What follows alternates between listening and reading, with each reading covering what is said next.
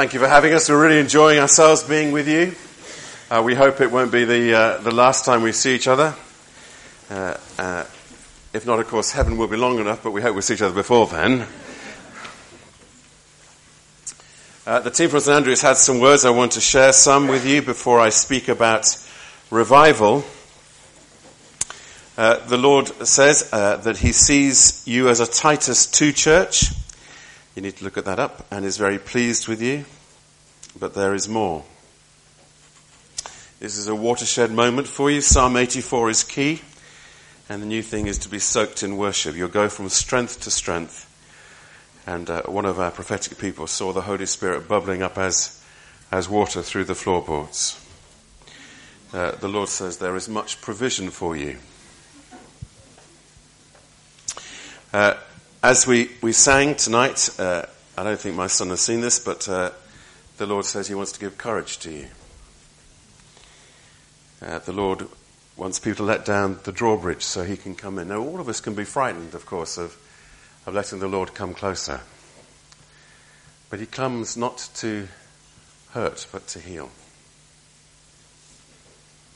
So don't you put your barriers up to the Lord of infinite grace, because he's tender. And the Lord wants to ring out through you his saving message, to beckon in those who are not yet part of his family. And the Lord wants to give sight to the blind spiritually, and particularly so that you may see what the Lord is doing.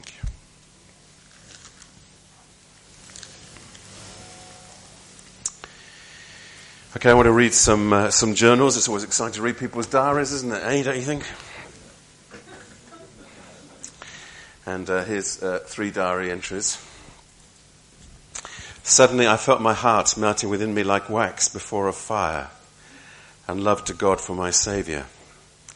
I felt not also only love and peace, but a longing to die and be with Christ. Then there came a cry into my soul within that I'd never known before. Abba, Father. I could do nothing but call God my Father. I knew that I was his child, and he loved me, and he was listening to me. My mind was satisfied, and I cried out, now I am satisfied. Give me strength, and I will follow thee through water and fire. That was an unordained exhorter, as they were called in those days, a Welsh Calvinist by the name of Howell Harris. About 3 a.m, as we were continuing instant in prayer, the power of God came mightily upon us, insomuch that many cried out for exceeding joy, and many fell to the ground. As soon as we recovered a little from that awe and amazement at the presence of his majesty, we broke out with one voice and sang, we praise thee, O God. We acknowledge thee to be the Lord. It's an extraordinary way to start the year. That was January the 1st, 1739, from John Wesley's journal. Remember that date? January the 1st, 1739, about 3 a.m, as we were continuing instant in prayer, the Lord's power fell on us. Now, what's going on? I could keep you here with all kinds of accounts. I have at least 75 books on revival. I could keep you all sorts of here, loads of testimonies. Do you know the last place to have revival in the United Kingdom? I bet you say the Hebrides, but you're wrong. The last place was Felixstowe, around about 1954, slightly later than the Hebrides. Interesting, isn't it? Anyway, I could keep you to what's going on. And we know the Lord is with us always. We know Jesus has promised, I am with you always. And yet there are times when he seems to be especially close, at times when he seems to come down suddenly upon us.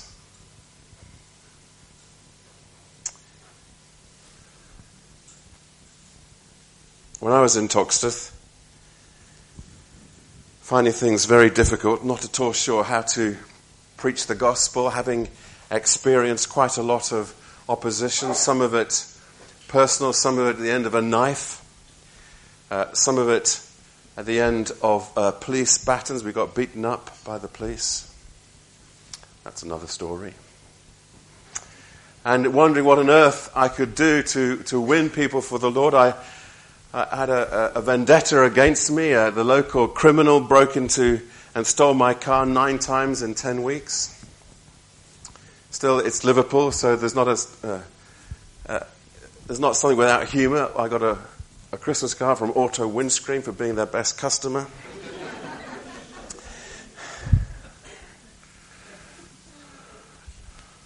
I once, walking down the street right outside my house, I said hello to a black lady and I got pushed against the wall by the thug and said, "How dare you speak to somebody not of your colour?"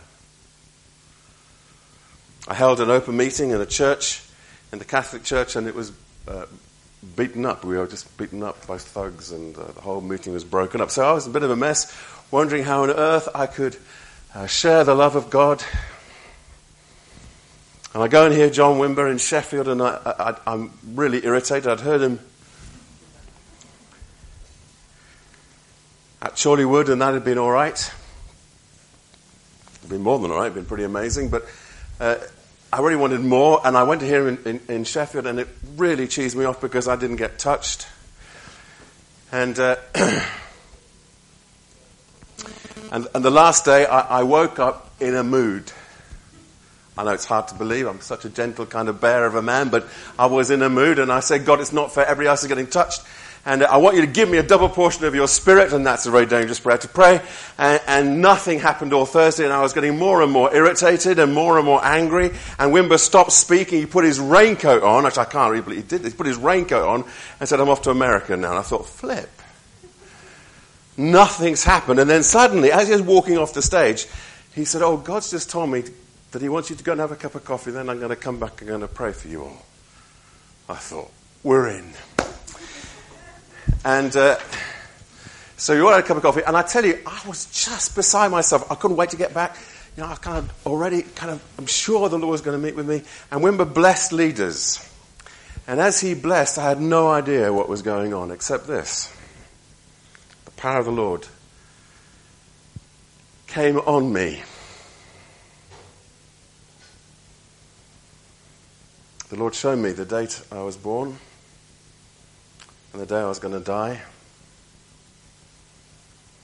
And he showed me the whole of my ministry, and he put it in a pair of scales, and it amounted to nothing. It didn't even move the scales as much as a gnat's kneecap.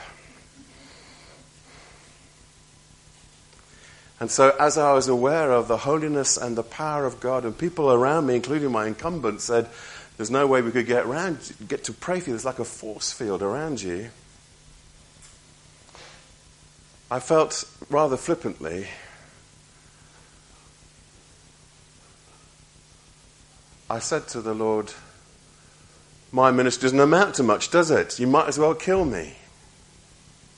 Big mistake. Because he said I might just do that.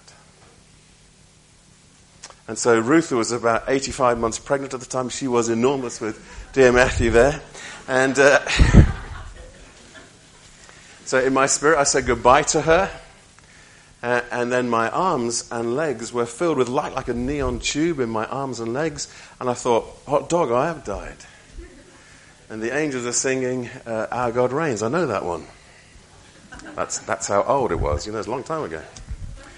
When was the last time you sang Our God Reigns? And anyway, you see, that was a reviving experience. The power of the Lord came upon me, and I went back to Toxteth, and I didn't change my message at all, but suddenly people became Christians. I started leading a youth group, and I said to this youth group, I said, "We're going to do the stuff that Jesus did." And they said, "How?" I said, "I've got no idea." I said, "What we're going to do is we're going to go with a Bible in our hand, and we're going to read Luke's Gospel, and where it says do this, we're going to do the same." So I had a group of terrorists, really, in my youth group, one of whom I led to the Lord, and he used to put nails in baseball bats and swing them around at people's heads. He gave his life to the Lord, and the Lord gave him an instant gift of teaching. He expanded the book of Romans, but he did so with 4-letter words. And you see, that's okay, because maturity takes time to grow. I'd worked that one out. You know, when he said, God, you're effing brilliant, I thought, that's an unusual praise song. I take this crowd into the local comprehensive school, these youth. I said, we're going to pray for the sick. We're going to really do the stuff. And it was packed. It must have been a maths exam or something. The CU meeting was just packed. And this girl says, what could Jesus do about this? And she rolled up her arms of her sleeve, and it was just, her arm was covered in pus. It was gross. So I said to one of the youth group, I said, you pray delegation, you see, leadership is very good. And they said, what do you pray? I said, I got no idea. But just go for it. I'm sure the Lord will bless you. Well, she prayed and nothing happened. It's very depressing, isn't it, when that happens?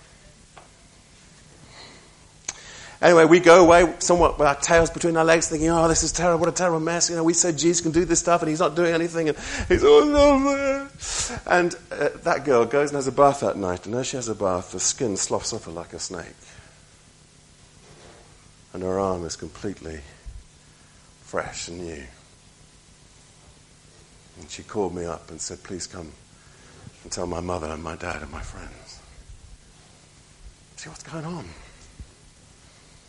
Well, because the power of the Lord visited and came upon me. Let's examine revival and understand it in these terms. God is with us. He's with us unalterably. He's with us inalienably. He's with us gloriously. He's with us completely. There'd be no church otherwise in existence if God wasn't living with us and Christ wasn't with us. The bride of Christ is not living on maintenance. The bride of Christ is not living on minimum stores of grace. What does it mean for God to be with us? It means much more than God is omnipresent. Even the devils believe that, and I hope we believe more than them. It's more than an organic unity with Christ as the head of the church, the body. The last 4 words of the book of Ezekiel, I'm sure you all know what they are. The Lord is there. Yahweh Shammah. And it's a funny book, Ezekiel, at the best of times. And you read the last chapters of Ezekiel and you think, what on earth is going on? It's all very architectural. It's all about the temple being built. And then paradoxically, they want the whole world to be the temple. And that says, the Lord is there. Yahweh Shammah, the Lord is there. Write the Lord is there upon your cooking utensils. Write it upon your Ferraris or your camels with a speed stripe down the side. Whatever it is, that's a kind of, paraphrase version. The Lord is there. What could be written over St. Michael's? The Lord is there. Wouldn't it be great to have a notice saying, put your hard hats on.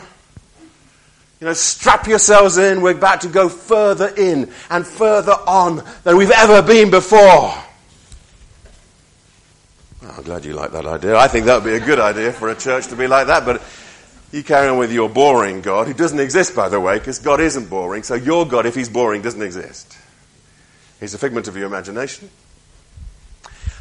And as such, he's an idol. So get rid of him.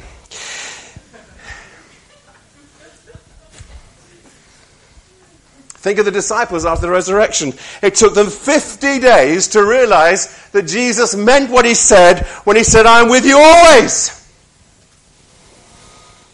He wasn't walking through walls, there 1 minute, gone the next. He was always there.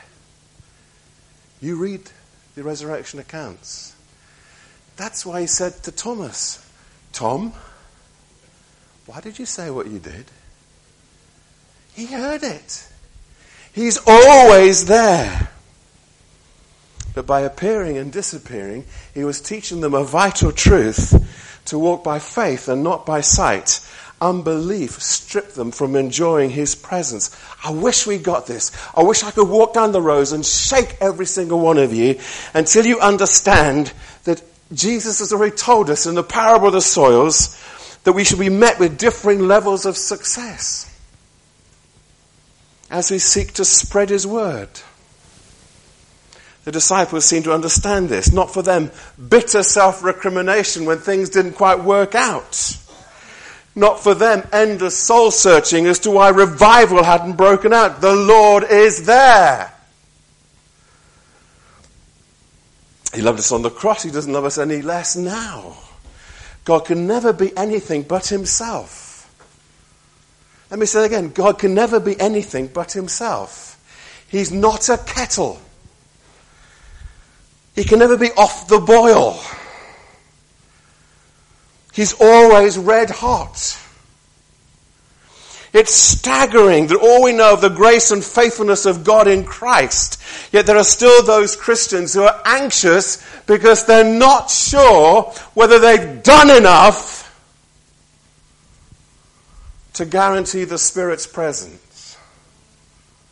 What is enough? Walking across England on broken glass, would that be enough? There is nothing you can do to make him come among you. He's here already. It's too late.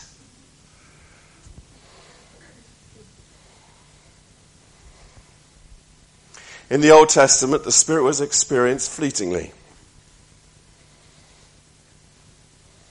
He really usually only appointed men, leaders, and David, a man after God's own heart, prayed a prayer that none of us in this room can pray. Take not your Holy Spirit from me. Jesus has said, I will not leave you as orphans. I will send the Holy Spirit to you. He'll be your helper. He'll be with you and in you forever. Don't pray that prayer. It's an Old Testament pre-Pentecostal prayer. You can't pray it. The Spirit has come to stay. And when he stays not as something static, like a battery winding down, but like a river. Like blowing wind, like soothing oil, like burning fire. If you take the image of a river, again found in the book of Ezekiel in chapter 47, it's water to swim in. Stand by any river. It's always on the move. It's dynamic. The Spirit's always on the move. The Spirit's dynamic. Stand by any river. And it's always moving. You can't remain by the same bit of river. It's gone. You're standing here and it's gone because the river's moving. The Lord is there. He's dynamic. He's always moving. It's not in the nature of God to lie low. It's not in the nature of God to be anything but himself. The river of God is full of water. The wind blows. The fire burns. The oil soothes. It's impossible and not a little ludicrous and probably heretical to think of God as anything but at the height of his powers. He's never worn out or tired. He's not ever thinking, oh, I've been doing this for so many years now. Frankly, I'm just getting a bit weary. He's never like that. He is always hot. He's always flowing. He's always dynamic. Behind everything he does lies his perfection.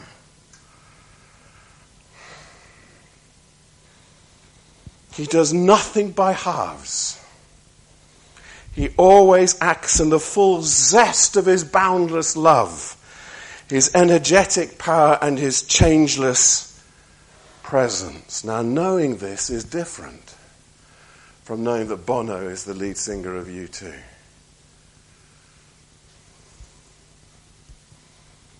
It's an experimental knowledge. It's an experiential knowledge. It's a knowledge that says, I know this to be true. The early Methodists were taught, preach a felt Christ.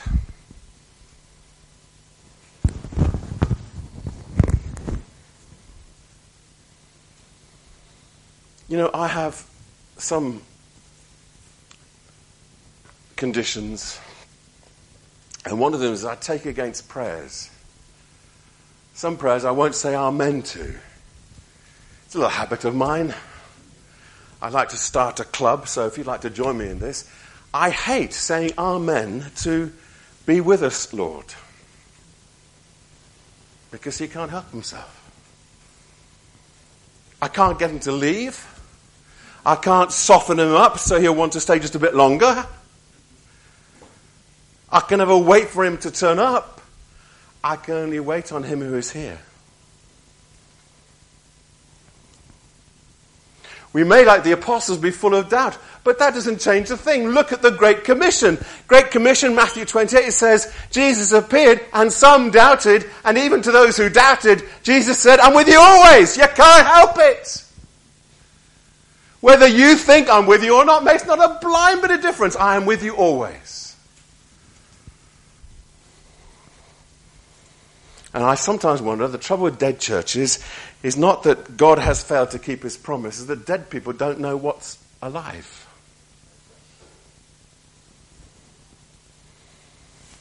So rejoice and act upon his nearness. All of us are like Jacob, who says, God is in this place and I knew it not. Do you know, you can't go anywhere in Stoke Gifford without God being there. They wondered about that. You're off to Tesco's and he's already there by the sausage counter. I mean, that's interesting. That should make a slight encounter more interesting. He's waiting for you. There's nowhere you can go where he isn't already there. Even if I escape to the farthest west, you're there. If I go to the world of the dead, you're there. I mean, folks, where can you go? So I do want to say, when people say, "Be with us, Lord," where have you been? Because I don't think you've been anywhere that is recognizable in the cosmos where God already is.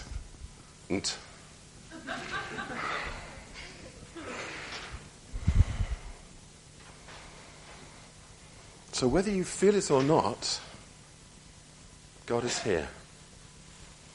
His Spirit is with us.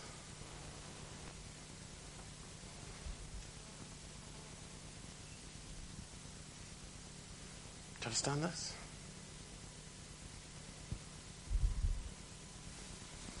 Revelation 1 and the vista of the churches, Jesus standing there, his face like the noonday sun, his voice like the 1,000 cascading waterfalls thundering out. Out of his mouth comes the sharp, effective word of his blessing. His hair is white as snow. John says first it's white like wool, but really that's not bright enough. No, it's like white like snow, and that, by the way, is why barristers wear wigs. Because they're trying to be like the one who is wise. It's true. It's where it comes from. His hair as white as one with wool. And John's experience was that Jesus is standing in the midst of the churches. This is who you've come to worship, by the way. This is who's walking between the lines right now. Jesus with his wraps off. He's here. The Lord is here. The Lord of infinite majesty, the Lord of glorious prospect, the Lord risen from the dead, the one who defeated the devil. He didn't just do a sort of 15-round heavyweight contest with the devil and came out on points. Despite the fact that he'd been beaten at least 39 times, because that was what the Romans insisted upon. They insisted upon beating naked somebody who was about to be crucified, tying them to the post, whipping them with a cat and nine tails with bits of bone or metal on it from the right shoulder to the left buttock at least 39 times. And each time that happened, done, by the way, by a centurion, think a big sergeant major kind of guy, each time that happened, more of the flesh of Jesus would have been torn away. Josephus, a contemporary historian, describes how somebody who's been beaten, who's about to be crucified, how his kidneys fell out. And when he's crucified naked and his bowels will empty. Forget loincloths, this is a horrible thing. And the terrible thing about crucifixion is this, and again, every single thing gets it wrong. The terrible thing about crucifixion is the thing from which it gets its name, which is the crux, which is the saddle between the legs upon which the poor crucified man sits. And the thing about that is as you sit upon this little saddle, your lungs compress and you can't breathe. So you haul yourself up again on the nails and the nails tear. And so you put yourself down again upon the saddle. And every time you haul yourself up again, you start suffocating.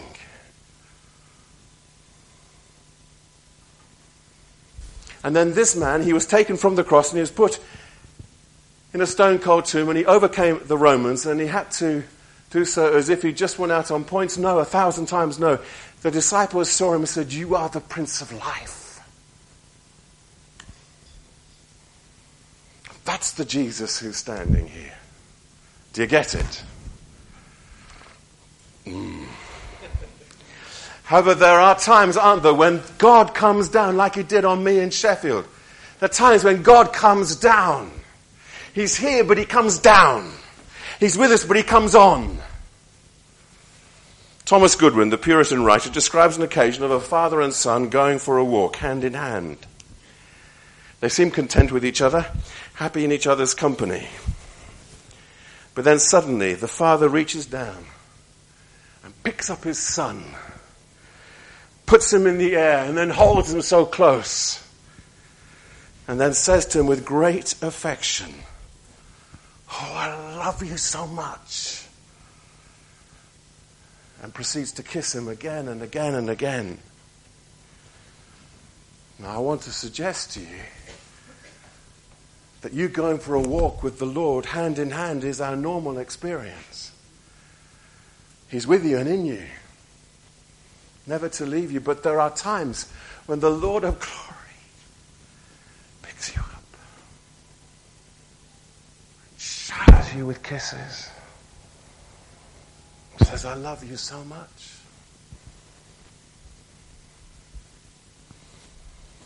And he swoops down and he gives us kisses of assurance. So we become impassioned and we can say, "That's my dad."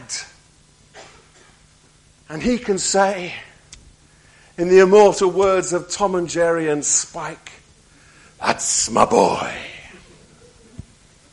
That's my girl."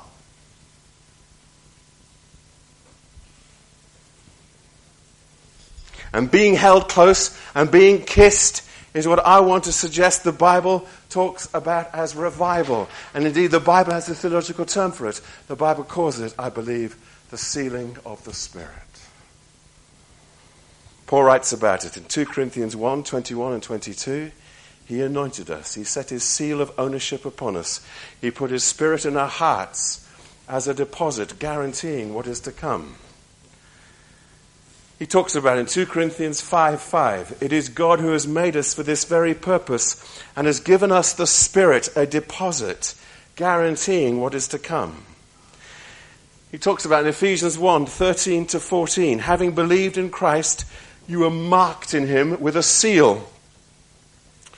Not an oink oink, but the promised Holy Spirit, who is a deposit guaranteeing our inheritance until the redemption of those who are God's possession to the praise of his glory.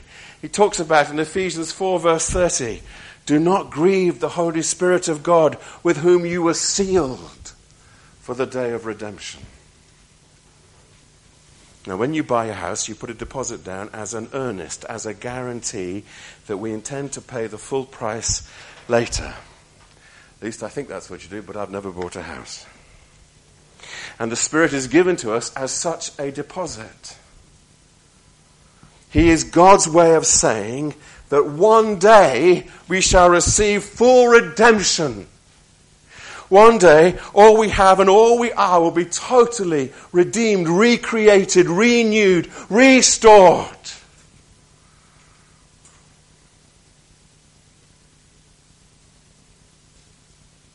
I'm really sorry. You must be dead. We just check your pulse. I hope you're toes are curling in excitement. And the sealing of the Spirit is not something we take by faith. What a ridiculous teaching that is, by the way. I'll explain why in a minute.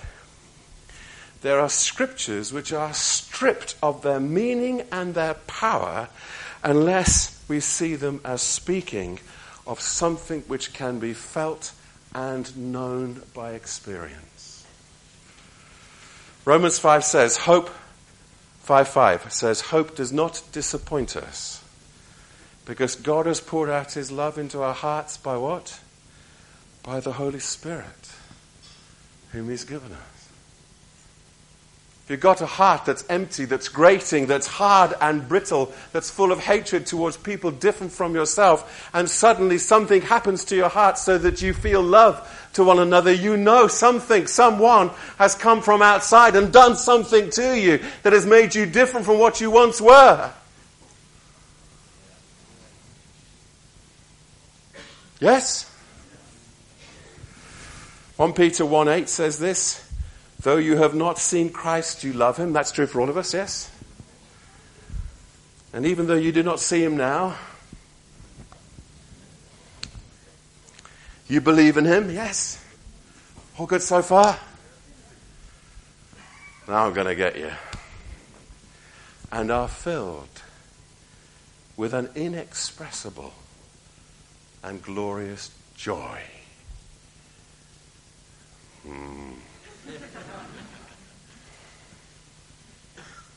How can you be filled with an inexpressible and glorious joy without showing it? Oh, it's deep. It's deep within me. Inside, I'm really dancing, Vicar. You should have seen me before I got saved.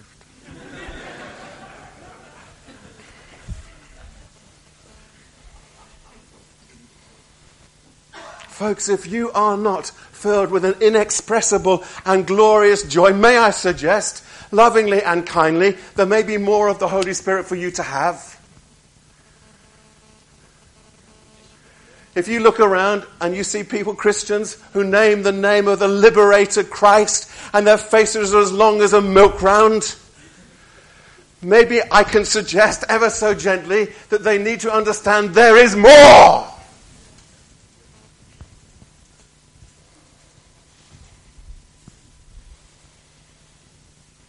And it's always been the way. The Bishop Butler, from whom we get the philosophical Bishop Butler's analogy, if that means anything to you, he said to John Wesley, he said, "Sir," they spoke like that in those days, "Sir, your enthusiasm is quite horrid."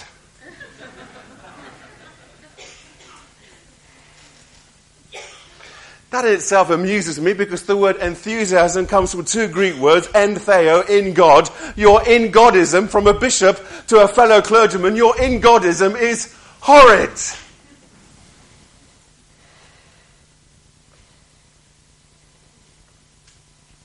Dylan Thomas, who liked to drink a bit, he said this: an alcoholic is somebody you don't like who drinks more than you do.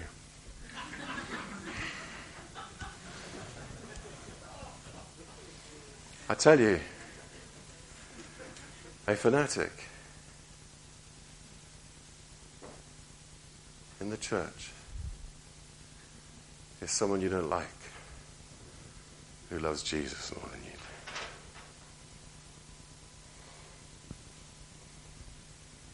See, I've been forgiven. I was lost. I was bound for hell in a handbasket.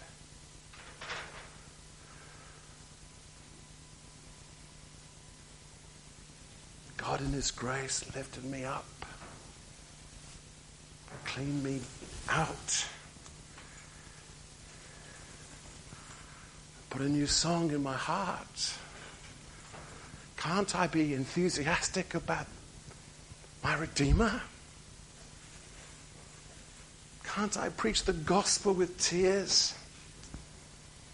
Can't I hold somebody close to me and say, don't you understand? The Lord of infinite majesty loves you.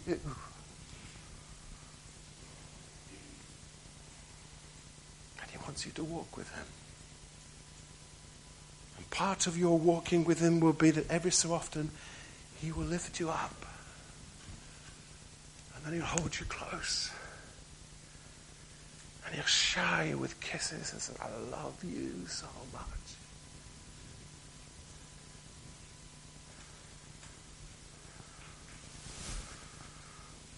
There you are like this. Oh God, don't touch me.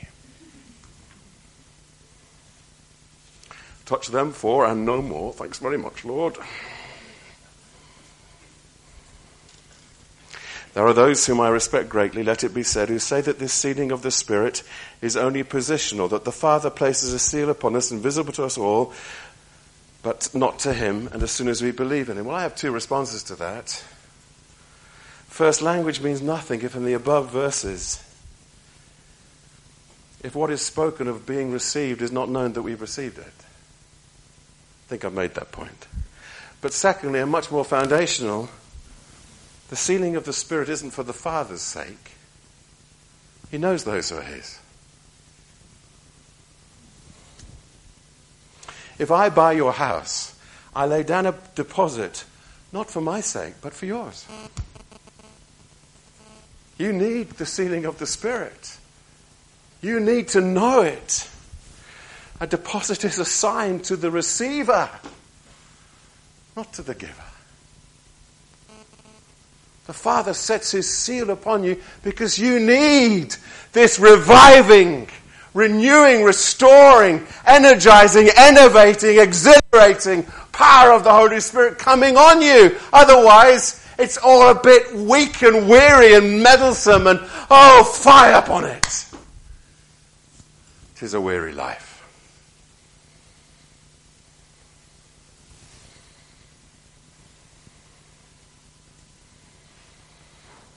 The seal of the Spirit is for the believer to assure him, to assure her, to enable him, to enable her to feel the Father's pleasure of ownership.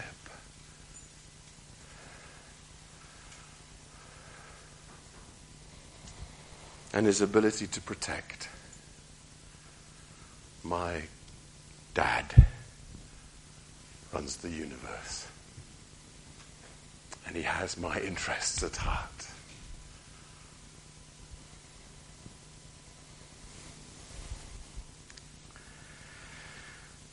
Folks, whatever your experience, you need that, don't you?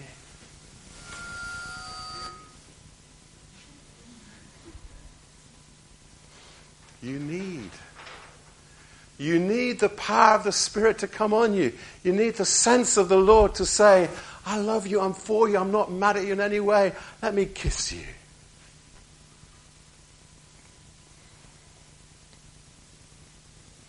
I think that's revival. I think there are seasons where the Lord can't help himself. He says, I'm with this lot forever. Now I'm going to come upon them and show them that I'm really who I say I am.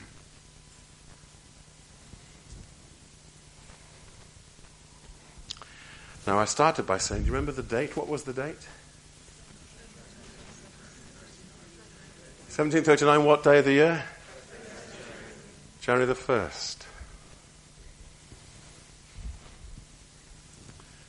6 months later, Wesley wrote this. We met at Fetter Lane, where the Spirit had first fallen on us, to humble ourselves before God. We acknowledged that we had grieved him by a manifold divisions. But in that hour, we found God with us as at the first. Some fell prostrate upon the ground, others burst out as with one consent into loud praise and thanksgiving, and many openly testified that there had not been a day such as this since January the 1st preceding.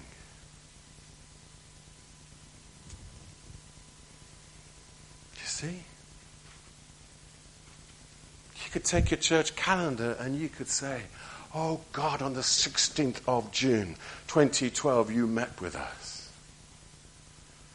And I want you to meet with us again.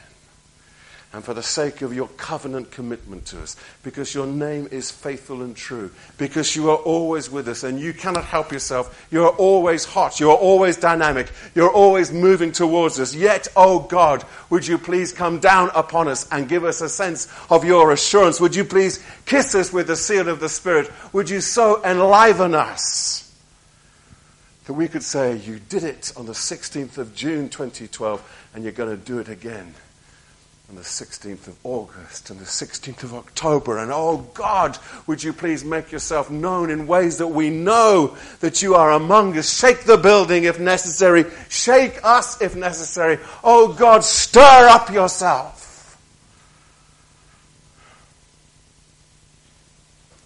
Don't you think that's the way to pray? I think it's in the Psalms. Psalm 44, it says, God, wake up. You never felt like that?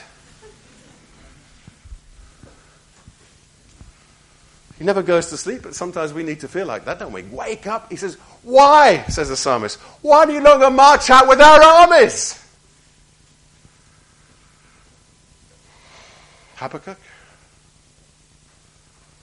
we've heard of your fame. We've heard of your deeds. Oh God, renew them in our day. Wouldn't you like that? So, when revival hit the Isle of Lewis, and Duncan Campbell came, and he preached. He was rather irritating at being asked to preach because he hadn't had any dinner. These things are important to preachers. I preach a lot, as you can see. And as you're at the door, shaking hands, you know, everybody having roast vicar or roast pastor. It's a Sunday particular pastime. And he was thinking, great, I can go to the manse and now I can have some dinner. A 15-year-old boy threw himself over the pew and said, oh God, there must be more than this.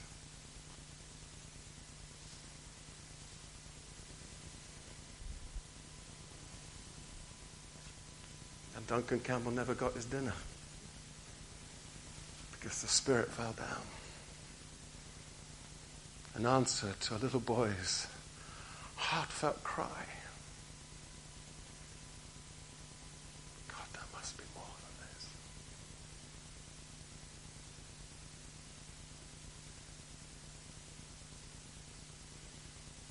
Have you never felt that? The silence of your own heart and the grieving of your own spirit. Have you never felt there must be more than this?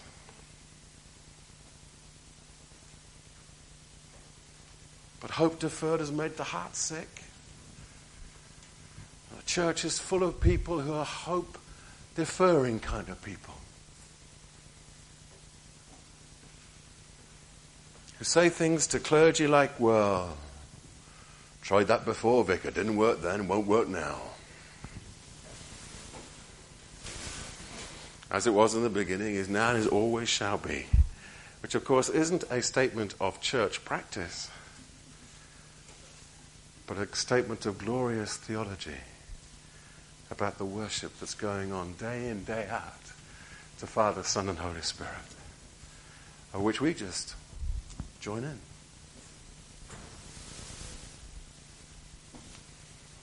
Well, I really want you to be gripped by this. The whole day has made you hunger for more. I hope you realize that the gospel we have is a gospel of grace. And I hope you realize that when you cry out for more, at the very least you are praying for, I believe, is the sealing of the Spirit.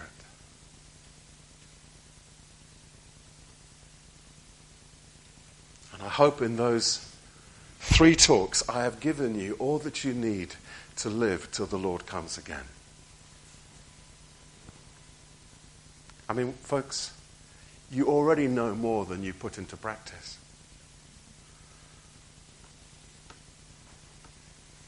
You've already filled hundreds of notebooks that you never look at again. I'm not under any illusion that I am gone this time next week. You won't think about me again.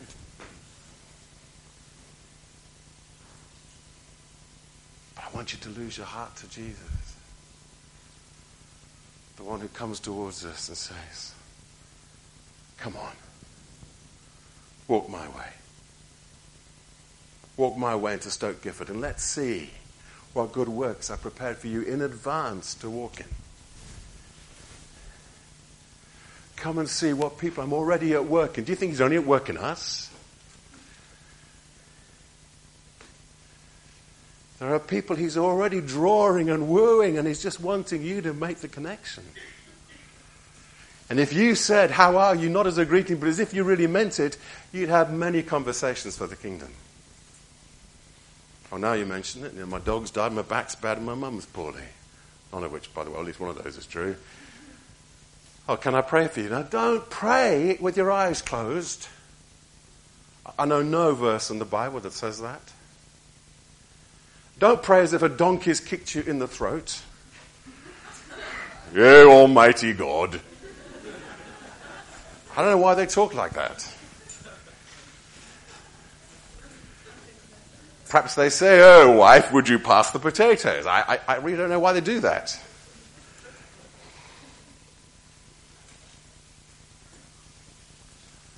Ask God to come. If you want to reach out more, I'll give you a little phrase. It's helped me enormously. Have mercy on the next person you meet. Have mercy on the next person you meet.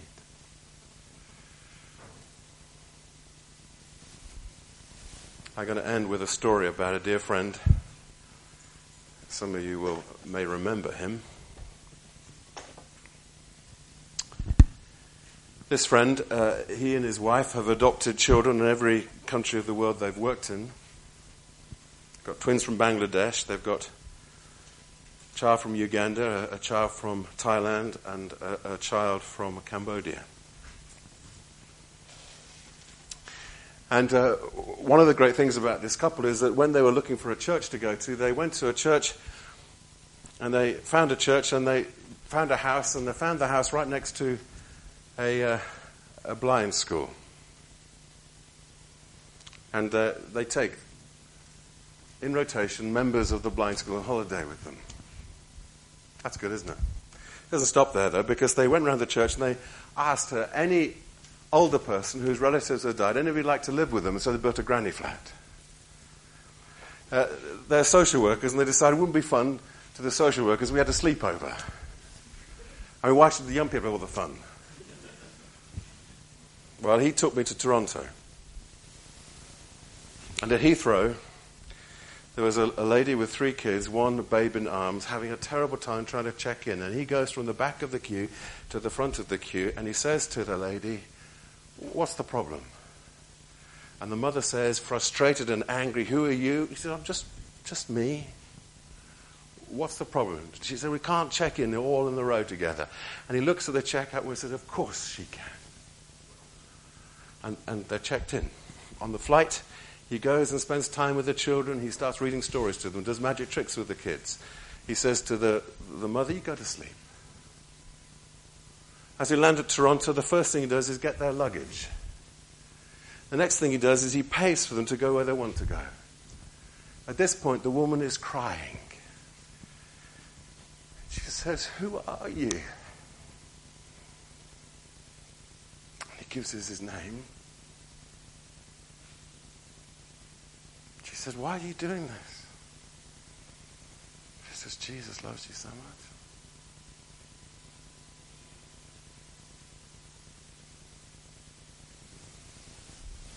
Do you know we can rip people's hearts open with kindness? Jesus told us, treat others as you yourself would like to be treated. It's not hard, is it? Have mercy on the next person you meet. You know what that looks like. Because you know what it would be like if you received mercy and you were in need. Okay, we're going to have a time of ministry. Let's stand.